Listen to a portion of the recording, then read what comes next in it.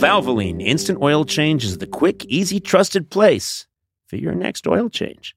Valvoline's convenient, no appointment needed. You can even stay in your car while they do the work.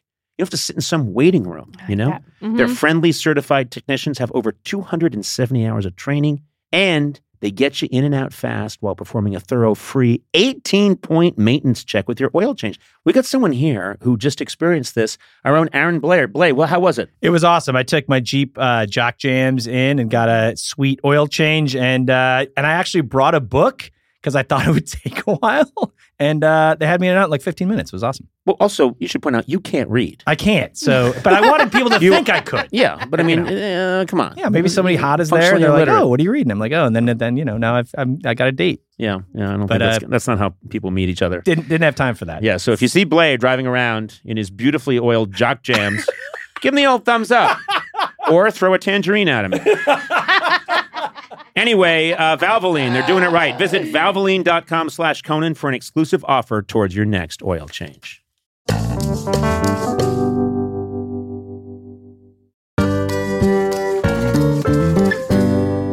This episode is brought to you by McDonald's. Not sure you've heard of them. Up-and-coming little restaurant, but they're making it. They're the little engine that could. You know, the moment of bliss when you spot your fries being scooped into the carton and suddenly time slows down. I have that all the time. I love their fries. Oh, yeah. Yes. McDonald's fries hit different when they're free. That's another thing I'll tell you. And when they belong to your friends. There's no better feeling than thinking you're out of fries and then you discover extra fries at the bottom of your bag. Or else my son still hasn't finished his fries. Yeah. And I'm done with mine.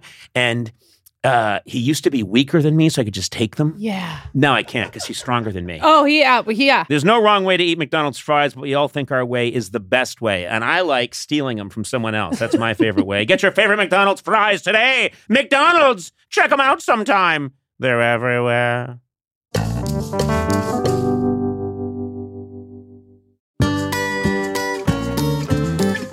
Hi, my name is Seth Meyers.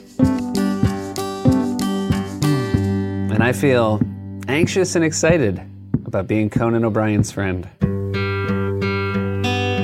Fall is here, hear the yell, back to school, ring the bell, brand new shoes, walking blues, climb the fence, books and pens. I can tell that we are gonna be friends. Yes, I can tell that we are gonna be friends. Hey there. Welcome to another episode of Conan O'Brien Needs a Friend. I put a slight pause. Did you hear that? Yeah. I said, welcome to, and it was the slightest pause to create a little bit of drama. Did you forget what the name of your podcast is? I did. I forgot what we were doing.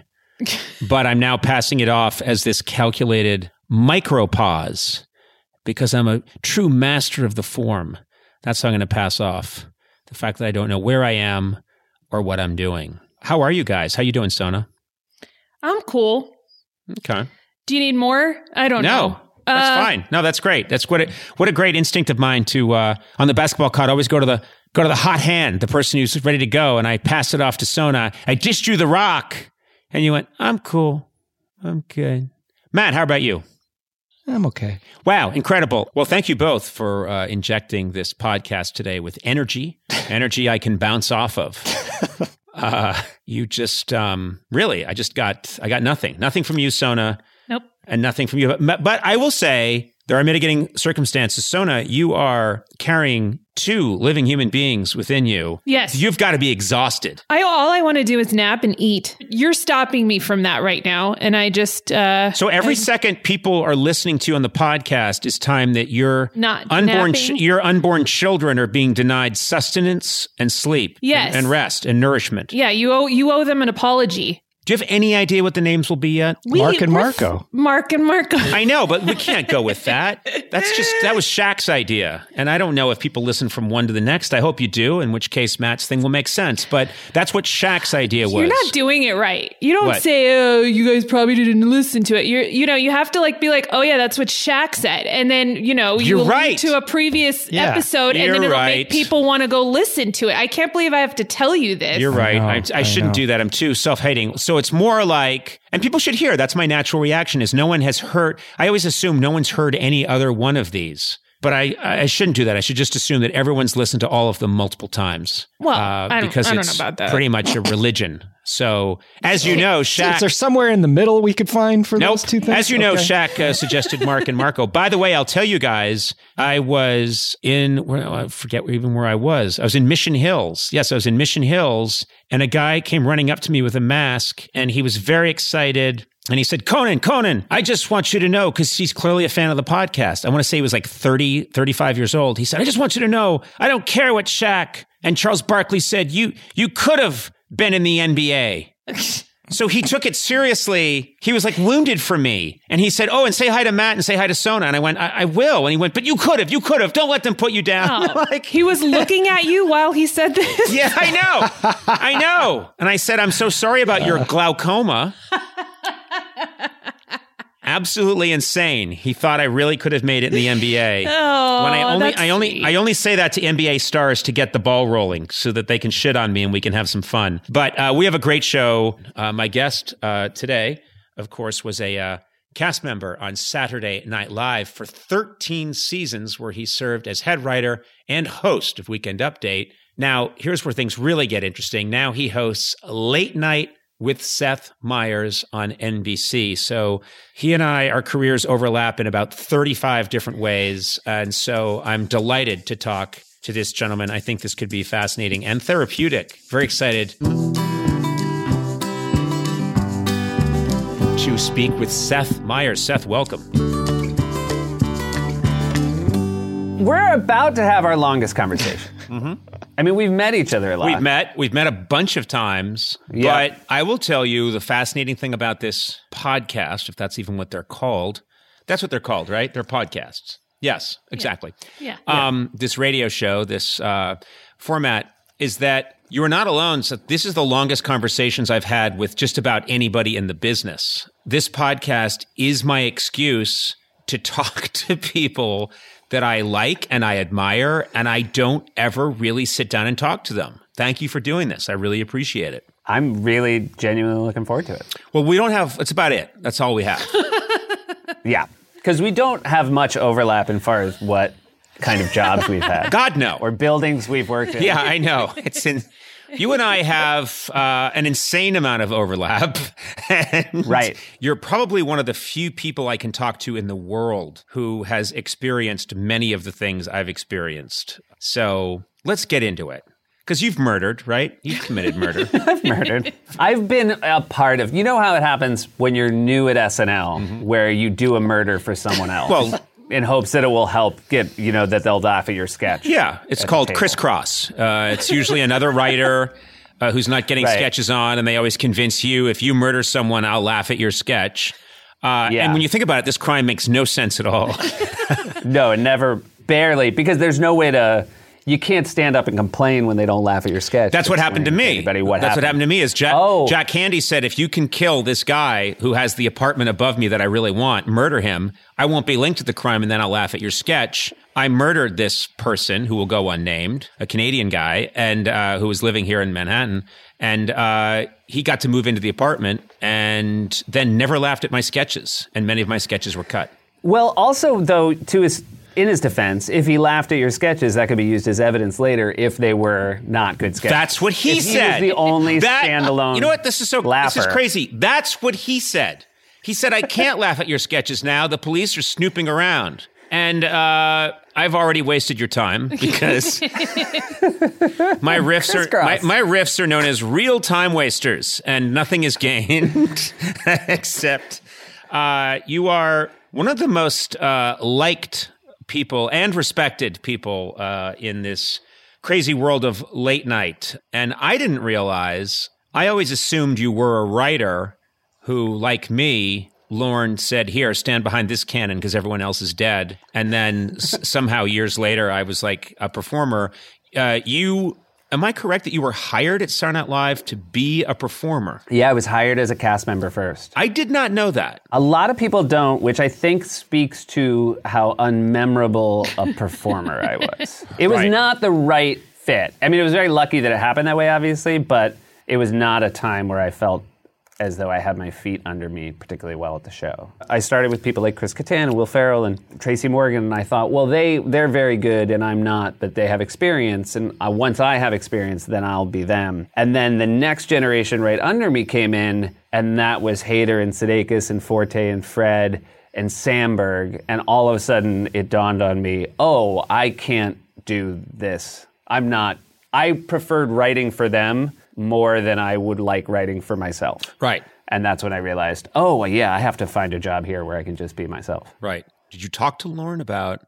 People don't usually go to Lorne who are performers and say, I want to be a writer. I want to stay up all night and I want to be mocked by and made fun of by the cast members and put out my most brilliant ideas but disappear in the background afterwards and not be recognized immediately and allowed into the Saturday Night Live after party. At least I had some status because I had been a cast member for a bit. And of course, right. As you know, people might not know, when you're a cast member, you're doing as much writing. Certain cast members do as much writing as a lot of the writers. And so that was not, I think that became more so, but that was not, I'm not even doing it. In my day, many cast members, they were around for a bit and then they went out to dinner and then they went home and slept. And I really envied them. I definitely slept there every Tuesday night for my entire tenure at the show. So I was not dining or whining my way through my time there. But I didn't go to Lorne as much as Lorne came to me because I was a fairly prolific writer as a cast member. And because again, I would write sort of big group scenes or I would write monologues. I would write the kind of things that I don't think cast members normally wrote. Right. You know, cast members, if they wrote, would write sort of a big character piece for themselves, which obviously I didn't have those skills.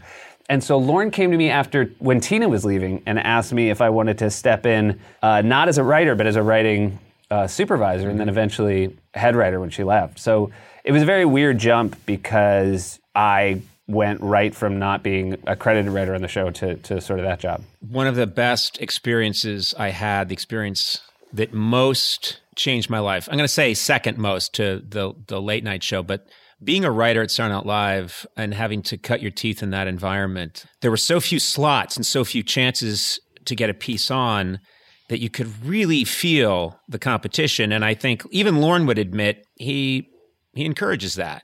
I think in that way, I found it very Darwinian when I was at Saturday Night Live. Well, I do. I mean, I think there was a time where it was more supportive, but the one thing that never changes is the amount of real estate in each given show. Yes, and right. The thing I feel really bad for about the current group is I think big casts make it so much harder in that at the after party, you know, when they ever have after parties again, the bigger the cast, the more people who didn't get something on. Yes. And we had a really nice era from like 2006 to maybe 2011 that was a smaller group, and that made it for a nicer time. And again, there were times where people were upset, but I think that those small groups, and I feel like you maybe worked there when there was a small group? Yes, I was. When I first got there, it was, you know, Phil Hartman, Dana Carvey, John Lovitz, Jan Hooks, Nora Dunn, Victoria Jackson, but it was a tight unit. I think another thing that's changed, I don't know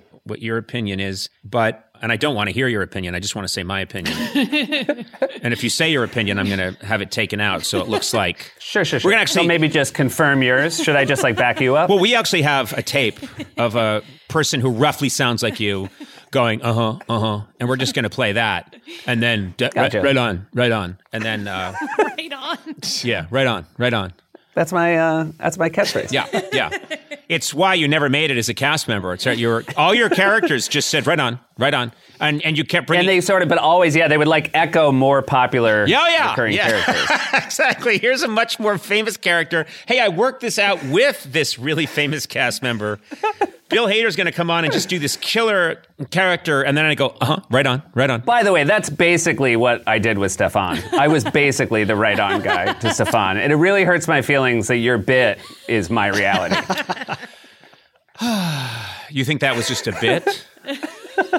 I thought about this. I thought about this a lot, Seth, and that was a way to expose you for the sham that you really are, which will happen 9 more times. That was just the first one. Right on. Can you count the... Right on. One of the things that has changed at SNL and is the stunt casting. That didn't exist in my time. No, I mean, I think the closest we had was when Tina came to play Sarah Palin. But I think when that happened, most people had forgotten that she had left. Yes. Because she was such a recent alum that it just made sense. And also nobody at the show thought, I think I'm a better match for Sarah Palin than Tina. Right. Well, when Sarah Palin hit the scene, many of us said, oh, look, they're all talking about this woman who looks like Tina Fey. So, I mean, literally, they resembled each other so much. And then, and Tina is coming home to do it. You know, she's come back to the fold to do it. I think in this new era where you can say, we got really good impression, Seth. You worked hard and it's really good. Anthony Hopkins, we're thinking. We're going to get Anthony Hopkins. I think we'll look at Hopkins, and then we'll look at you. Yes. And we'll see how the wigs look. The other thing to speak to is, so I did, in a very unmemorable political year on the show, I played John Kerry, and Will Forte played George W. Bush, and neither of us are known for that, nor when anyone sees those two real-life people do they think of us. With that said, it was so valuable for my time at the show to live through that and get those sketches and get that time. And again, so, I mean, I guess that's the trade-off, right? Like, it wasn't in the moment. I think Lauren probably looks back and goes, wow, I could have had two A-list celebrities, and that might have, pepped up that 2004 election year. But it was also, it built equity in the show in that Will and I got, I think, a little bit more sure of ourselves from doing it. How many years has it been now that you've been doing the late night show? We just hit 7. We just hit 7 in February. Good for you. Which is crazy. Like you're one of the few people I can talk to about this. I mean, specifically that late night show, which is, obviously such an important memory for me and my being there and you doing it. And you look at the cool little history of that show. I will tell you this, there's nothing in the world that's better than doing a show out of Rockefeller Center. I never, ever took for granted walking into that high church of comedy. Yeah, and I remember when I would run into Letterman writers who worked both places at NBC and moved over to CBS, They would always say, like, don't ever underestimate how great it is to work in 30 Rock. And I've worked here because I basically took 3 weeks off between my last SNL and my first late night. And so I've been, I think August will be 20 years uninterrupted working in this building. Between SNL and the late night show, it's just about 20. It's as magical as you think it would be, walking out of there at Christmas time. I'm just bringing up Christmas because it's a Christian holiday, and I like to alienate anyone listening who's not Christian. Right. And you're pretty upset when non-Christians celebrate it. You know what? Right? I'm going to tell you something. Listen, don't laugh, Sona. Sorry. I just think it's ours. It's all we've got. We don't have a lot in Christianity. Wait a minute. Hold on. I'm thinking about all the stuff we've stolen from other people. Yeah. It's a few things. Oh, shit. I just remembered Rome and the Vatican. Damn it. Okay. All right. I've probably been wrong on that one, but I will say I wouldn't mind 2 floors between. Because I'm on 8, I'm right down the hall from SNL, and sometimes it's a little too close to my previous life. Oh, I didn't realize. Only on Thursdays, again, because SNL operates on 17 from Monday through Wednesday. I don't see them at all, and then on Thursdays when I have a show and they are starting their week, you very much feel like the smaller show. It's the PT boat getting a little too close to the battleship. The water gets choppy. Yeah. Just the wake. Yeah, just the wake.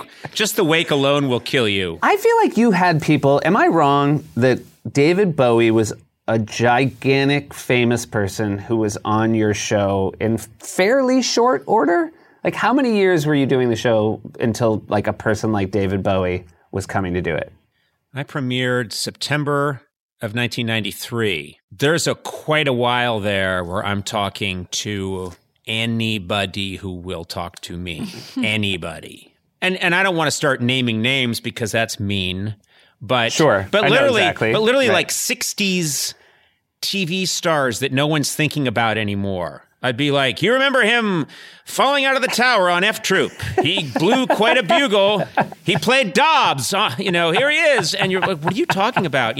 He was the chimp in McNulty and the Chimp. And so there was there was a while where it was like that. And then as the ship started to write, I think because there were so few talk shows and I'm in New York and we started to get good press and a good reputation, that's when suddenly I'd come in and be like, yeah, well, Elton John's on tonight. And I'd be like, what? I'm starstruck in retrospect, meaning I think about it now and I go, I can't believe he spoke to me.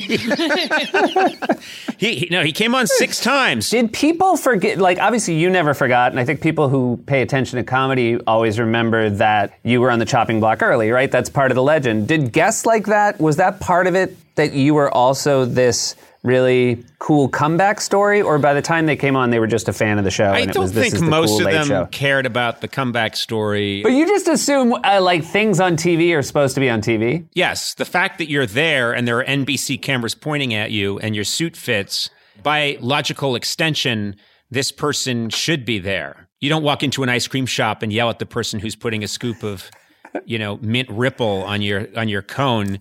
What are you doing serving ice cream? You just assume they're wearing the outfit. Right. All right, you've got prove it. Yeah. But prove it. Seriously. It's an ice cream store. Seriously. Okay, you got the white paper hat, but I don't buy it. I don't buy that you really have you will pay for what you've done. I just like to throw that in occasionally. Every now and then I'm going to just throw in like a weird accusation. Yeah.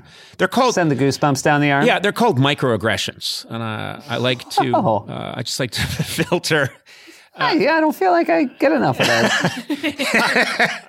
I do think, to me, one of the things that I'm most curious about, and I don't know your story, which is your linkage to being funny as a kid. When did you realize, hold on a second, like an origin story, I have this power, I have this thing I can do, and I'm really in love with the sensation of using this secret power that I have. Can you take me through that?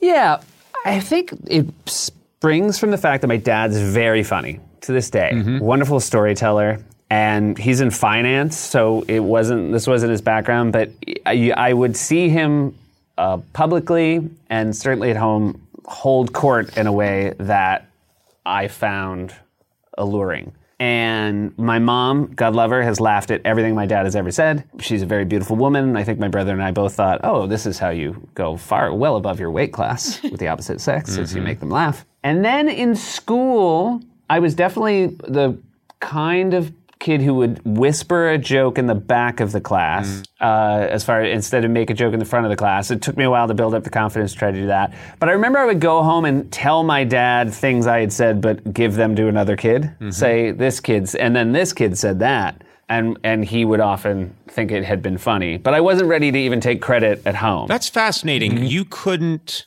admit to your dad that you had said the funny thing. It had to be, you needed a proxy. Yeah. Does that speak to writer to you, Conan? What I just explained sound like a writer's origin story? Yes. It really does. I mean, first of all, when you said I whispered jokes to my friends, I can't emphasize that enough. And if I had to write 7 things that I'd love to get across on this podcast, one of them would be funny people, very funny people, are often shy. And it takes them a long time to find their footing, because that is not known in the world of youth often. The loud, brash person who jumps up on the desk and at the prankster. Like, I was terrified of pranks. I'm still terrified of pranks. I don't like pranks. People were always saying, George Clooney, he's such a funny guy. Once when he was rooming with this other actor, he filled his toilet bowl with blood, so he thought that he had colon cancer or something. I think I'm making this up, but my point is... That's crazy. Well, that's what Clooney's known for, is the old blood in the bowl soft trick. Pranks. Yeah. His favorite thing is... his favorite thing is to show up after the colonoscopy and go, ha ha, I'm the reason you thought you had colon cancer. Oh, no. It's very hard to say, ha ha, I'm the reason you thought you had colon cancer, but...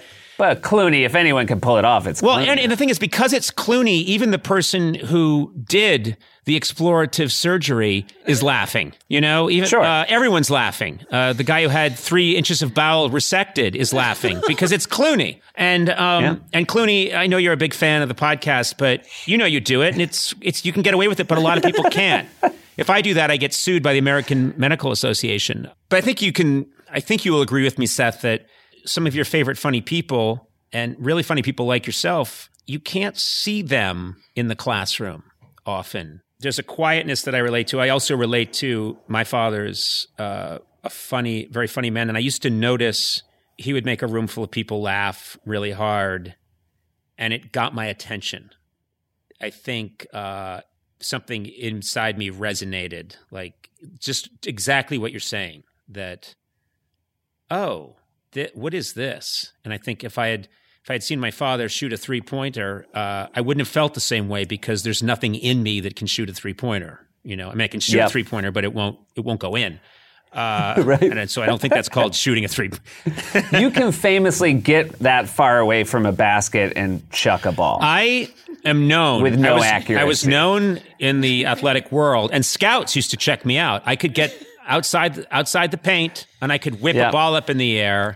And it would sail sort of towards the basket and then land over and sort of rattle around in the stands. And so that's why scouts checked me out. I never hit a three-pointer, which was noteworthy. Right, because it's very hard to not ever hit the one. I'm the only person I know I've launched in my life. I spent years launching three-point shots just in an empty gymnasium with a camcorder.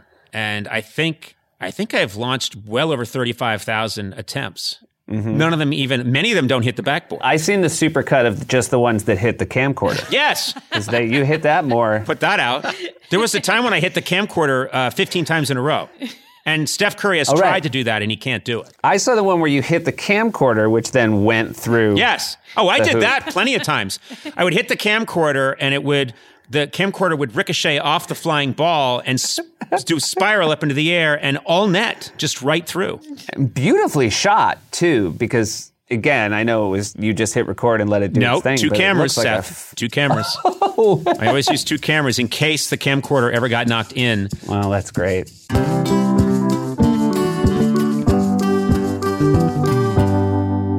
A lot of beaches out there, but only one beach is the beach. Why did your voice change? You heard me. Only one beach is the beach. Myrtle Beach, South Carolina. Say it with me. Myrtle Beach. Myrtle Beach. You didn't. That's just a phrase. Sorry. You don't have to say it with me. Myrtle Beach is 60 miles where you belong. Can you believe that? Everyone always talks about Myrtle Beach being the best beach. So much so that people refer to it as the beach. Yeah. The beach is where your best self comes out. Myrtle Beach has 60 miles of uninterrupted coastline and endless things to do on your trip. You love to eat, do ya? Yeah. Oh, I know the answer to that one. There are over 2,000 restaurants serving up fresh seafood, southern classics, and low country cuisine. Love music? Who doesn't? Live music is the soundtrack to the beach, or as I call it, the beach. There's live music every night of the week, all year round. Plan your trip to the beach at visitmyrtlebeach.com.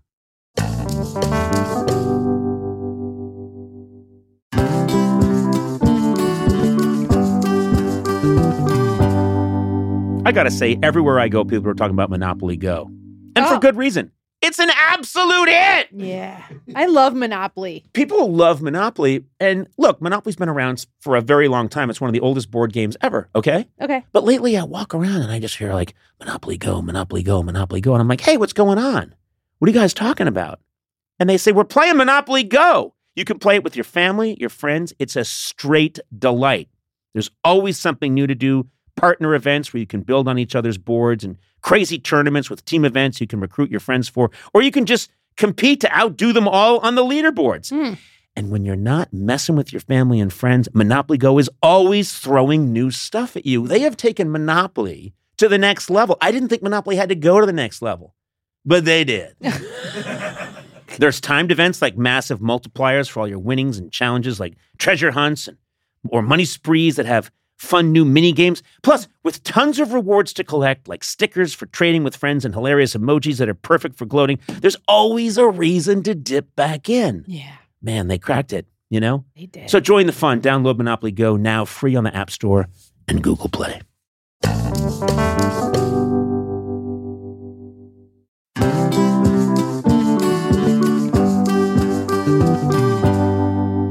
Brian Needs a Friend is sponsored by ADT. Now ADT professionally installs Google Nest products so your home is safe and smart. You can check in on your home and manage your security systems from virtually anywhere. Google Nest Cams can tell the difference between a person, an animal, a vehicle, or with the Nest doorbell, even a package.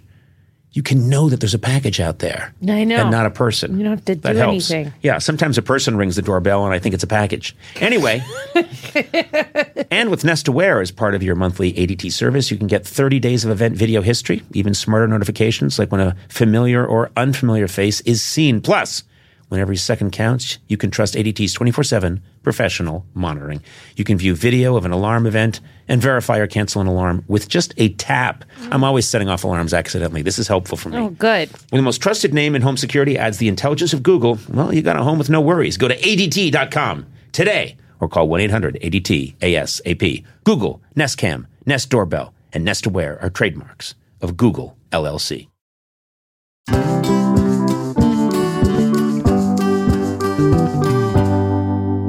Find, like, for example, the Lorne Michaels of it all. Lawrence got Saturday Night Live. He was the whole reason I got the late night show, and I'm forever, indebted to him for that, obviously. I mean, he gave me my career. But it is interesting when you're in the peculiar situation of he's producing Saturday Night Live, but he's also producing the late night show. And it was always clear to me, and I obviously could never blame him for a second for this, but it's so funny because many of us, I don't know if you're one, but we kind of turn Lorne into a dad. You know, we all have our own dads. And yes, of course. You seem to love yours. He's a father figure 100%. Yeah. He's a father figure. And then you realize that he's got this child called Saturday Night Live, and then he's got this other child called The Late Night Show. Now, of course, he has, The Tonight Show, and I think Wheel of Fortune, The Wheel of Fortune, and all these other shows that. But back in my day, it was, he did Saturday Night Live and he did Late Night, and that was, other than the occasional movie, that was it. But there in Rockefeller Center, those are the two things, and it was so clear to me that Saturday Night Live's his real son, and It's not clear that I'm his real son. That I haven't had a DNA test, and I'm sort of this. His other son is this amazing athlete, and I'm kind of a stoner. I don't know. It just. I guess I think of it to feel good about it. Mm-hmm. That SNL's his farm, and I worked there a really long time until he said to me, "You should go start your own farm." Right. Because you're taking the skills that you learned there, and ultimately. And I'm sure he felt the same way about you, or else he never would have given you the job. Like, he has more confidence in you and your ability to make decisions than he does maybe for a lot of the people he spends a lot of attention on at SNL in any given week. And it also should be noted, I do this show with Mike Shoemaker, who you know really well, and he was, worked so closely with Lorne for all those years at SNL. So we as a team, I think, Lorne looks at us and or at least the way we sort of justify the fact that he's never here. Right. Like we literally, we see him, he'll take us out to dinner and tell us we're doing a good job, but it's not like he ever comes down and says, I feel like the lights are a little hot, or, who's doing props now? I feel like the props lack of realism. Yeah. So I remember when I was head writer and doing Update that he called me in because he was upset with the way the shows had gone. Maybe for just 3 or 4 episodes. It wasn't like a season dip or anything.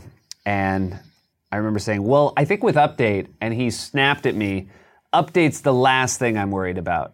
And I realized that was the praise I was going to get for Update. That we were the last. And I was in a Tennessee Williams play. I was like, the last thing, Mr. Michaels. I was so flattered. And I was like, oh, that's what you get from. And then, but you have to take it and realize he meant it. Like he wasn't worried about Update. He thought Update was in a good place.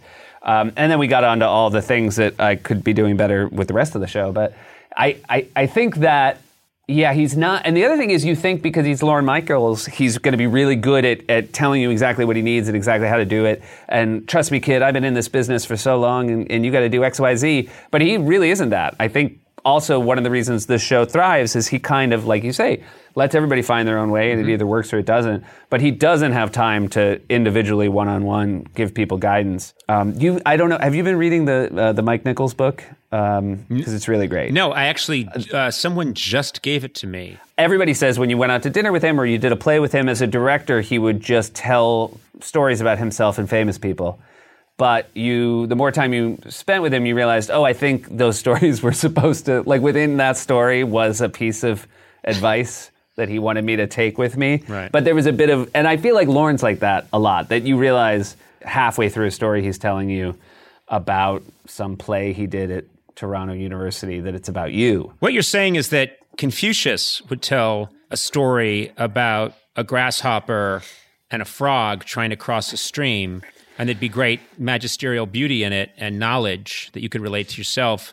Lorne does that, but it's a story about Mick Jagger and Paul Simon trying to cross a stream, and Jennifer Lawrence is on the other side. And but it's the same. If you think about the story, it really is the same message that Confucius was giving. And it's in Prague during the Velvet Revolution. and we flew there with Chris Dodd. And someone once said, when Lorne gives a note... Do you know Andrew Steele? I don't know if you know Andrew Steele. No, I do not. He's a writer there for a long time. No. Andrew Steele said that when Lorne gives a note to someone who then gives the note to the writer, it's like a tiger told a pyramid, and now the pyramid has to tell you. Like that's... it's not even that it's in a different language. It's like different beings with different... It's hopeless. Yeah. Was it celebratory when you got the job? Absolutely not. Yeah. Absolutely not. So how did you find out? How did he tell you? He didn't tell me. The network called my agent. My agent called me. And I swear to God, I don't think Lorne was celebrating me getting that job, because I think a lot of people were coming up to him and saying, wow, you chose a complete unknown with really no on-camera experience to replace David Letterman. Gutsy move, Lorne. And I think he was rightly scared. He might say now, of course, I always knew Conan had it. And to his credit, he saw a lot of things in me. And then, sure enough, we debuted, and people were nice initially. And by initially, I mean for like the first week or so. And then Lorne has a technique that he uses, which is, it's very interesting, but he likes to, I don't know if he's ever done this with you, but he'll tell you a bad thing someone said about you, but then tell you afterwards, immediately after he tells you the bad news, and it's stuff that you wouldn't have heard otherwise, but he then tries to reassure you that it's going to be okay, even though he's the one that told you. So he'd call me like late at night and go, I think what the Michigan Herald Dispatch wrote's despicable. And I would say, what? Like literally he got me out of bed, and I go, what? Well, I just, you're not a mindless cretin. You're not an asexual, you're not an asexual monkey on amphetamines babbling nonsense. Why would someone even write that? Why would they go to the trouble? And I would say, oh my God. He'd go, look, no one's going to remember it tomorrow. So you've got to just put it out of your mind. It was this. And I think it was, to be fair to Lorne, he had put himself on the line for me. And so he didn't like reading that. And I think he needed to make sure that I knew that was out there. And so I don't know. I don't think he was wrong. I sound like a masochist maybe, but... Okay. I should tell you, I feel like my writers, when they started on the show, they all wanted to write for your show in 1997. Right. The style, and I don't blame them, and it's a style I liked as well, but the one thing that I would always try to point out is like, this can't be, this can still be funny, but it can't be new. Like, I just want you guys to appreciate that, like, it's not a new thing. Right. However, 20 years later. The only frustrating thing is you think you know what you're going to be best at or what people are going to like most. Right. And that was really frustrating just because how right Lorne was. I remember when I started the show, he said, it'll take a year and a half. And in my head, just out of ego, I remember thinking, I bet it takes 6 months. And to the day, I think it took a year and a half before I walked into work and thought, I think I know what I want to try to do most nights. I think doing this kind of show, it's a unique problem. And the only way to crack it is to actually do it. Two things have to happen. You have to learn the job, but that's 50%. The other 50% is people have to learn you. And I remember thinking, I know me, and my friends who think I'm really funny have known me for a while, and that's what I have to do. Only I have to do it with the United States of America. I have to like be around long enough for people to go, you know what? He's got a funny voice and a weird rhythm, and his hair's odd. But if I can stick around long enough and they pick up on what it is I'm putting out there. So it's a two-way, there's two things in this equation that need to happen. And you can only do 50%, and the rest of it is people getting to know Seth Meyers in this role. I still can't believe, and looking back, it never even occurred to me, but I threw away the advantage I had from being a Weekend Update anchor, which is I so firmly believed that in order to do this new job, I had to start with a standing monologue. I had to prove to everybody I could do something else. Mm-hmm. And it turns out people don't want to learn your next move.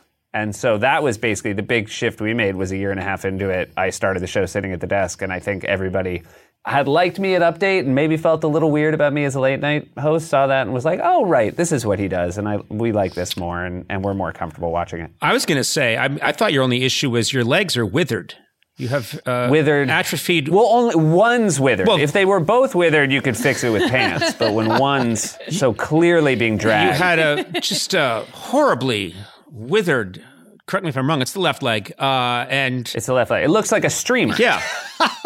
And so you'd hop out with this what looked like a denim noodle hanging off of you, and then a lot of times when you were doing the monologue, you were teetering, and I was always like, well, just let him sit. And you were defiantly saying, I can do it!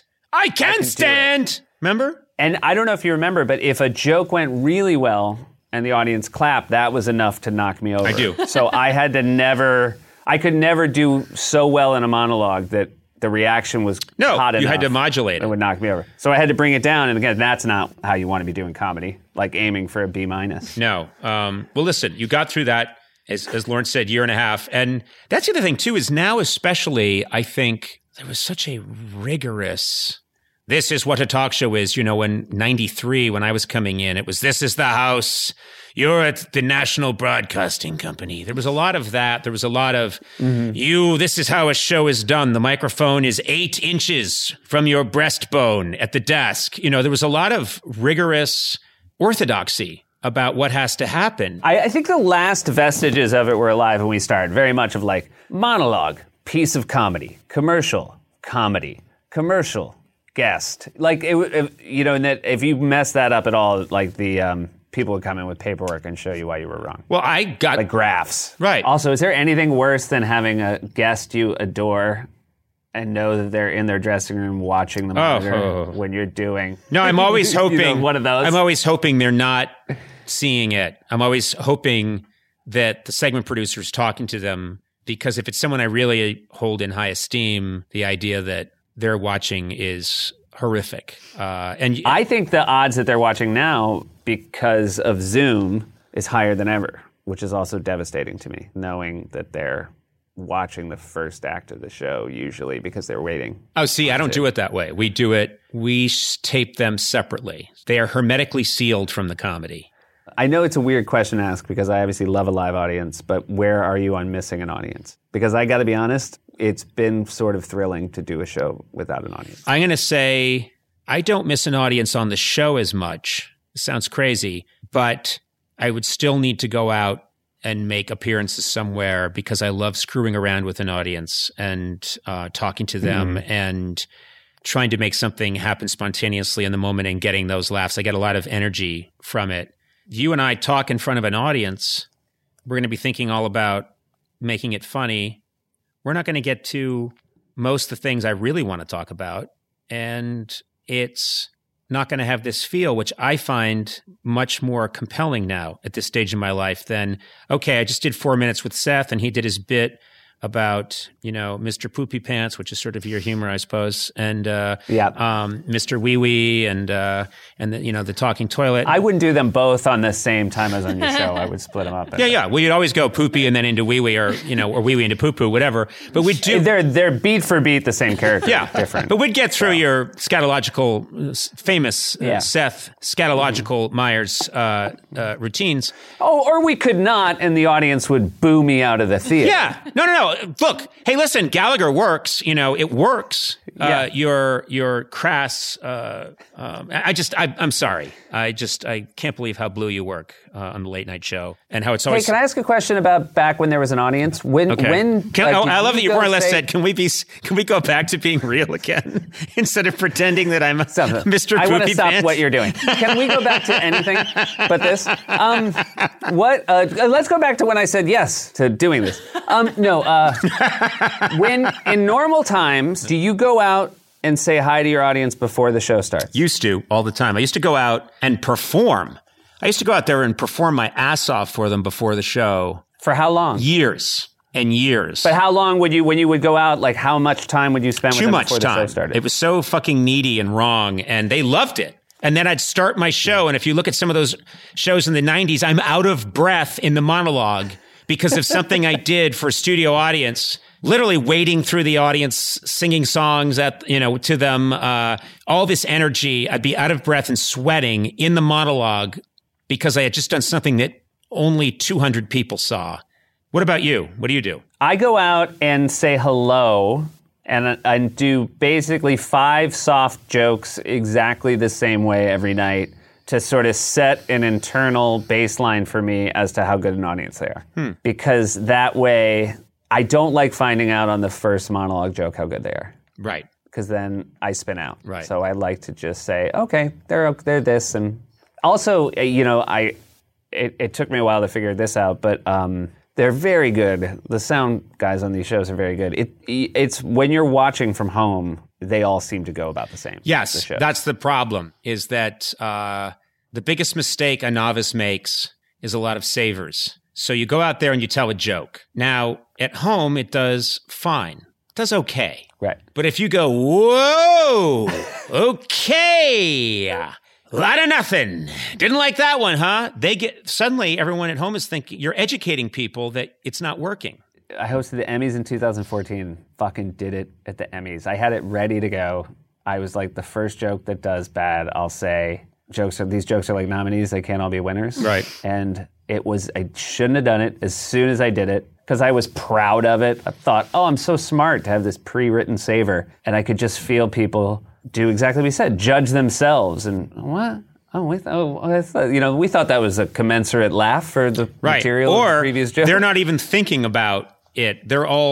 You're performing in front of a room that's only thinking about themselves, Yeah, I guess it is a night that is fully for their egos, and the last thing they want anybody to say is like, there's another, hi, I would like you to know I also have an ego. Right. Yes, I know you're worried about winning the big award tonight, but my feelings count too. But you and I have learned the exact same lessons. I wish if I could have written down all the lessons that I learned and handed them to you in a book, I don't think it would have made any difference because you just gotta figure it out for yourself. You gotta learn them. Yeah. Yeah, unfortunately, you gotta learn them yourself. I don't want to keep you. I've kept you over an hour. I have one last thing I want to talk about. I rewatched something today because I was thinking about it. So after college, I worked for this improv theater in Amsterdam called Boom Chicago. Mm-hmm. And when I was there, I moved there in 1997. You went to Amsterdam and filmed a piece with Ozzy Osbourne. And I was thinking about it today because I remember at our theater, at this English-speaking American improv theater in Amsterdam, we all said, oh my God, Conan's here. Do you think he'll come and see a show? And it made me laugh so hard today, now 20 years later, to think, if I was in a foreign country as a talk show, the last thing I would do is to go, like, we're in Amsterdam for the night, what should we do? Yeah. Well, there's some guys doing Chicago-style improv. Have you ever seen that, Conan? And then we're going to get some McDonald's. No, I was at the red light district the whole time. I was high. I will say, a thing that you are the best in the world at that I find so anxiety-inducing is going out on the street and shooting remotes. I fall apart. Do you not have? I have. I will tell you that. Thank you, but I will tell you that it's. I am always filled with anxiety. I think it was my first or second year going out for St. Patrick's Day and just standing outside of 30 Rock by the parade and just dawning on me, other people have done this. This is nothing about this is new, and I don't like being around drunk people. Oh, and I don't like and that would be this at all. Yeah, being around drunk people whose inhibitions are gone, as any club comic will tell you, is the worst way to work. And so where you want to be is someplace where they're not expecting you, and that's why I love to show up. You know, when I went with Stephen Yun to a Korean spa, no one there is expecting that. They don't want it. They don't expect it. So you can find the quiet weirdness, you know. But yeah, they sent me out to the Thanksgiving Day parade, my first year of late night. And they sent me places like, go to this big place where a lot of people have no inhibitions and it's really loud and your comedic wit will be drowned out and there's nothing original to be said about it. Yeah, of course. Of course you didn't want to do that. You're around people, but they're not an audience. No. So you can't help but think you're bombing, even though the goal wasn't to make them laugh. It's to find something that later, like in 2 weeks when it's edited, will make a different group of people laugh. And so I just immediately, the amount of flop sweat I have in those situations is, I had to get out of that. I had to get out of that game quick. Yeah. But like I say, everyone has to find their own way. You have done a brilliant job. And I think it's a regret of mine that I don't know you better because, as you said at the beginning, this is, you know, there's an assumption that I know all the late night hosts and I've met all the late night hosts and I know some a little better than others, but I think it'd be surprising how much I don't know them. I live in a different coast and also it's like any castle too, right? Like an almost impenetrable castle. Yes, I actually have built an ivory tower, and I live up at top of it, and I'm contemptuous of other people. But it reflects so much sunlight. It's a real people get burned for miles around. No, but I this podcast, this interview is a chance for me to tell you, you know, how much just compare notes. And just talk to you and sort of do a little bit of a deep dive on what are you feeling? How have you experienced all of this? You know, the Lorne, the late night, Saturday Night Live to late night. I mean, you and I overlap in so many ways. And then also just to tell you that I really admire how you've handled yourself and the job you've done. You really have done a lovely job. And I do have a sentimental streak in me for that old late night show. And it's really meaningful to me that someone classy and smart is hosting that show. You know, it makes me feel good. I'll sleep better tonight. Well, it means a ton coming from you, and it feels very full circle. The first talk show I ever did was you, when I'm sure someone dropped out, and you guys just called up to 17. We actually, I remember, we did not invite you. You came during rehearsal, and we felt so bad. We just kept rolling. It definitely didn't air. You talked to me. Oh God, no, because it was too short. No, it was only like 2 minutes. Well, you said a lot of really controversial stuff. You had right off the bat. I jumped right into it. You had a lot of theories. Let's just say that very strong. You had a weird religion you had built, and I want to. This was 2001, and everything I was saying was also not okay then. This isn't a case. I'm not saying it was a different time. Oh, no. These were the all stuff you were saying. Bad things then. No. This is not one of those, let's look at the tape and now in retrospect. In 2001, the stuff you were saying was hate-filled. Yep. It was completely off the rails. The crowd was furious, and I don't know why there was a crowd at rehearsal. I'm justifying my own bad improv now. I lost everybody. I lost everybody right away. Well, thank you. It is really, again, everybody who was part of a legacy of keeping this show alive, I owe a great debt to, but particularly how much I watched yours. Yours was the one I watched the most. And so this is great to do. Well, I'm forwarding, I'm telling Letterman that, and that's a powerful guy who can fuck you up. You're going to be beaten tomorrow. Hey, listen, and let's, what I'd like to do is, I'd like to follow this up with, at a time when we are allowed to dine together, I'd like to come in New York. It would be really fun to download So I will reach out when I'm in New York. Don't call me. I would love that. Don't call me if you're in LA, because No. I'll be with Clooney buying. You have your LA friends buying fake blood. Yeah. Hey, listen. Thank you so much. This has been a joy, a real joy. Thank you.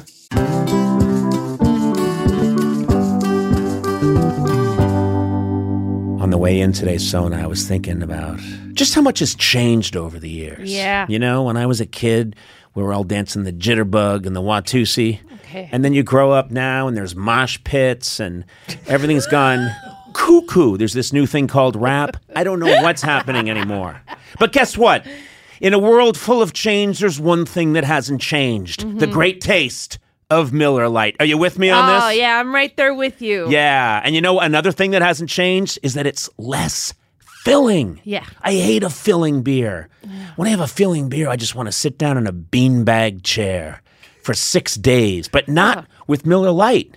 So what's the best thing about the original light beer? Mm-hmm. Back in 1975, the big debate in America was what's more important, that it's less filling, Miller Lite, or it tastes great. Yeah. The cool thing is when we all realized it's both. Okay. It's less filling and it tastes great. Yeah, right. Everybody wins. Everybody wins. Miller Lite keeps it simple. Undebatable quality, great taste, only 96 calories. You don't have to choose what's best. Miller Lite has great taste and it's less filling. Tastes like Miller time. To get Miller Lite delivered right to your door, visit MillerLite.com/Conan. Or you can find it pretty much anywhere that sells beer. Yeah. Celebrate responsibly. Miller Brewing Company, Milwaukee, Wisconsin. 96 calories per 12 ounces. Fewer calories and carbs than premium regular beer.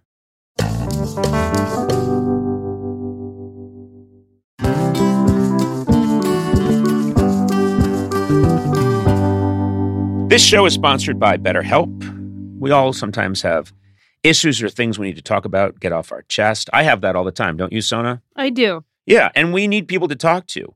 And we carry around different stressors. We carry big stressors. We carry small stressors. I was raised in a culture where you're supposed to kind of bottle it up, and I've learned over time that that's not the best thing to do. If you do let things rattle around in there for a while without talking it out, it can affect your life very negatively. Well, therapy is a safe space where you can get things off your chest, figure out how to work through whatever is weighing you down. If you're thinking of starting therapy, give BetterHelp a try. It's entirely online. BetterHelp's designed to be convenient, flexible, and suited to your schedule. A lot of people have a barrier towards getting therapy because they think, well, I don't know, I've got to find the person, talk to them. What if it's not a good match? Then it's awkward. None of that. You just fill out a brief questionnaire to get matched with a licensed therapist, and then you switch therapists anytime for no additional charge. So get it off your chest with BetterHelp. Visit BetterHelp.com/Conan today to get 10% off your first month. That's BetterHelp, HELP.com/Conan.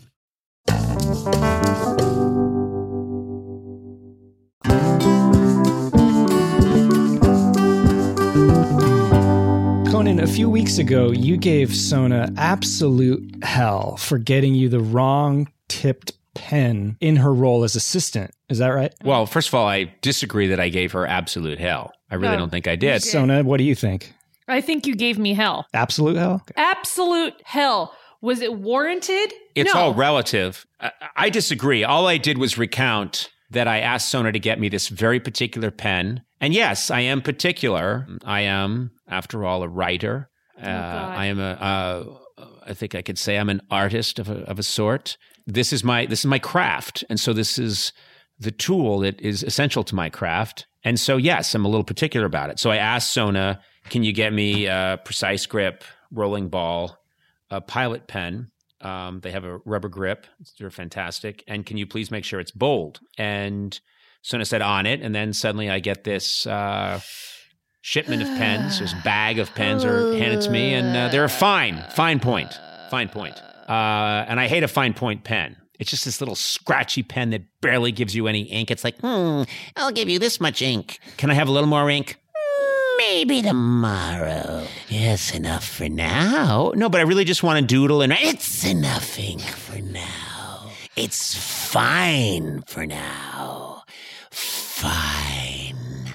And I just begged for a ballpoint pen. And these are not expensive pens. These are... At least you didn't wait like a year and a half until you told me that they were the wrong kind. I waited 14 months, not a year and a half. Let's not rehash this now. At least you brought it up and then you dropped it immediately after. You didn't dwell on it for hours on text. I just thought of a really good idea for the show. I'm just going to take out it's my Pilot pen. I'm going to write this idea down. It's so great for the show. And wait, it's only writing down the first part of the idea. It's not writing down the whole idea. There's a pen point here. Listen. Hold it. I'm not done yet. Pen, please. No. That's all the ink for now. I'm a miser with my ink. My precious ink. Oh my God. Only a little bit for now. What do you think? I'm bold? Then Bold Pen comes in. You want ink? I've got so much ink. I'm vomiting ink. Yeah, it's just this pen that shoots out ink everywhere, and it's just fantastic. It's just like Jackson Pollock, trust me, used a bold, precise grip Pilot. Just one splat at the canvas, and he had a $800 million painting. Bingo, bango, bongo. So that's what I like. It's like the difference is between Scrooge is the fine point pen, and then where's the bold point pen? It's Zorba the Greek. Live life, Opa, everybody dance, ink for everyone. Ink, 'cause ink is life, and life is short. Anyway, as your diligent and forward-thinking producer, I'm wondering, you've spent so much time talking about these goddamn pens. What's the state? Are we getting anyone? Can we capitalize off these? Are they not sponsoring us? Have we heard anything? Sona, have they sent any of these pens? They haven't sent any pens? No. So a lot of times when you mention something on the podcast or the show, they send it. And you did a whole thing about how much you love these pens. And I have heard nothing from Pilot. Right. It's weird because I briefly mentioned that I was telling a story and I said, and a guy drove up in a Porsche 911. Porsche sent me 6 911s in different colors. And they said, tell us which one you want. And I was like, oh, that's just as crazy. But wow, I sort of like this pearl white one. And I said, so I'll just send the others back to you. And they went, just keep them all. So, and it was did you give them away to other people? Or did you? I could have. Yeah. I probably should have. Yeah. I probably should have. I had the others destroyed. I hired a man with a hammer to destroy them rather than see them bring joy to anybody else. Oh my God. No, I tied them all together to make one really wide Porsche.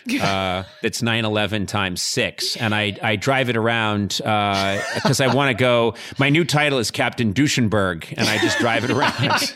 And I wear a yachting cap, and I'm the guy that drives 6 911s strapped together with twine. I drive the middle one, but sometimes I hop into one of the other ones to make a quick course correction. But anyway, back to the pens. Yeah, if you think about it, how much time I spent talking about the Pilot Precise Grip rolling ball with rubber grip that's bold and black. All right. God, wouldn't it be so great if they sent you just a case of them and they were all fine print? Oh my God. If that happened, oh my God. Please send fine tip. Oh. No. Don't even joke about that. Don't even joke. Tip. No. Don't. What's smaller than fine tip? Hairline. Yes. Oh, they have one that actually takes ink away from the paper. They have that's 3 grades beyond fine, that if you hold it up to anything, like you could hold this up to the original Declaration of Independence and it would suck out all the ink immediately. Oh my God. Nano tip. It's the black hole of pens, literally. And it was predicted. It's predicted by some of the great physicists. No. God, I've given them so much airtime. We are not getting paid. And you know what? I'm fine. Why should I get free Pilot Precise Grip rolling ball pens? Can I say, this has angered me so much that if they send it, I'm just going to trash all of them. Well, I'm going to put all of them in the trash. That's terrible. You will never see those pens. How many times, Sona, has a company sent me something and you didn't even tell me about it? You just took it. How many times? Be honest. Excuse me. Be honest. I always don't even say that. No, now you're making me feel like I steal things. No, I tell you, this came for you. I knew you wouldn't want it, so I took it. That's how I frame it. And it's already at home and in use when you tell me half the time. Yes. That's true. No, to be fair, you tell me, but sometimes you're like, oh yeah, they sent you this really cool thing. I knew you wouldn't want it, so I took it home. Yeah. I plugged it in, and now it's washing clothes at my house. Yes. And I'm like, oh, that sounds like it's fantastic. It's really great. Amazing. It's from Sweden. No, but if Pilot sends you pens, just to spite you, I'm just going to throw them all away. No, don't throw them away. And I'm going to film myself throwing them away, and then I'm going to send you the video of me tossing all the pens into the trash. I feel that's ecologically unsound. I don't think, and that's wasteful. I don't think you should do that. I think what you should do is you should get out a knife and you should pare down the tips so they're super fine. That would be the way to get me. Yes. That way nothing's wasted and you've gone out of your way to make them super fine. Pilot, the ball is in your court. Literally, the ball, as in rolling ball. The precise grip rolling ball. Or, as they say in Espanol, bola rodante. Use promo code FINETIP. Here, why are the instructions on the back in Spanish? Escritura suave, tinta liquida, resistente al agua y no se descola. Disponible en tinta negra, azul, roja, verde y morada. También disponible en punta extra fina. No! In the end, it says also available in extra fine point. That's what it says. Pilot, you know what to do. Conan O'Brien Needs a Friend, with Sonam Movsesian and Conan O'Brien as himself. Produced by me, Matt Gorley. Executive produced by Adam Sachs, Joanna Solitaroff, and Jeff Ross at Team Coco, and Colin Anderson and Chris Bannon at Earwolf. Theme song by The White Stripes. Incidental music by Jimmy Vivino. Our supervising producer is Aaron Blair, and our associate talent producer is Jennifer Samples. The show is engineered by Will Beckton. You can rate and review this show on Apple Podcasts, and you might find your review featured on a future episode. Got a question for Conan? Call the Team Coco hotline at 323-451-2821 and leave a message. It too could be featured on a future episode. And if you haven't already, please subscribe to Conan O'Brien Needs a Friend on Apple Podcasts, Stitcher, or wherever fine podcasts are downloaded. This has been a Team Coco production in association with Earwolf.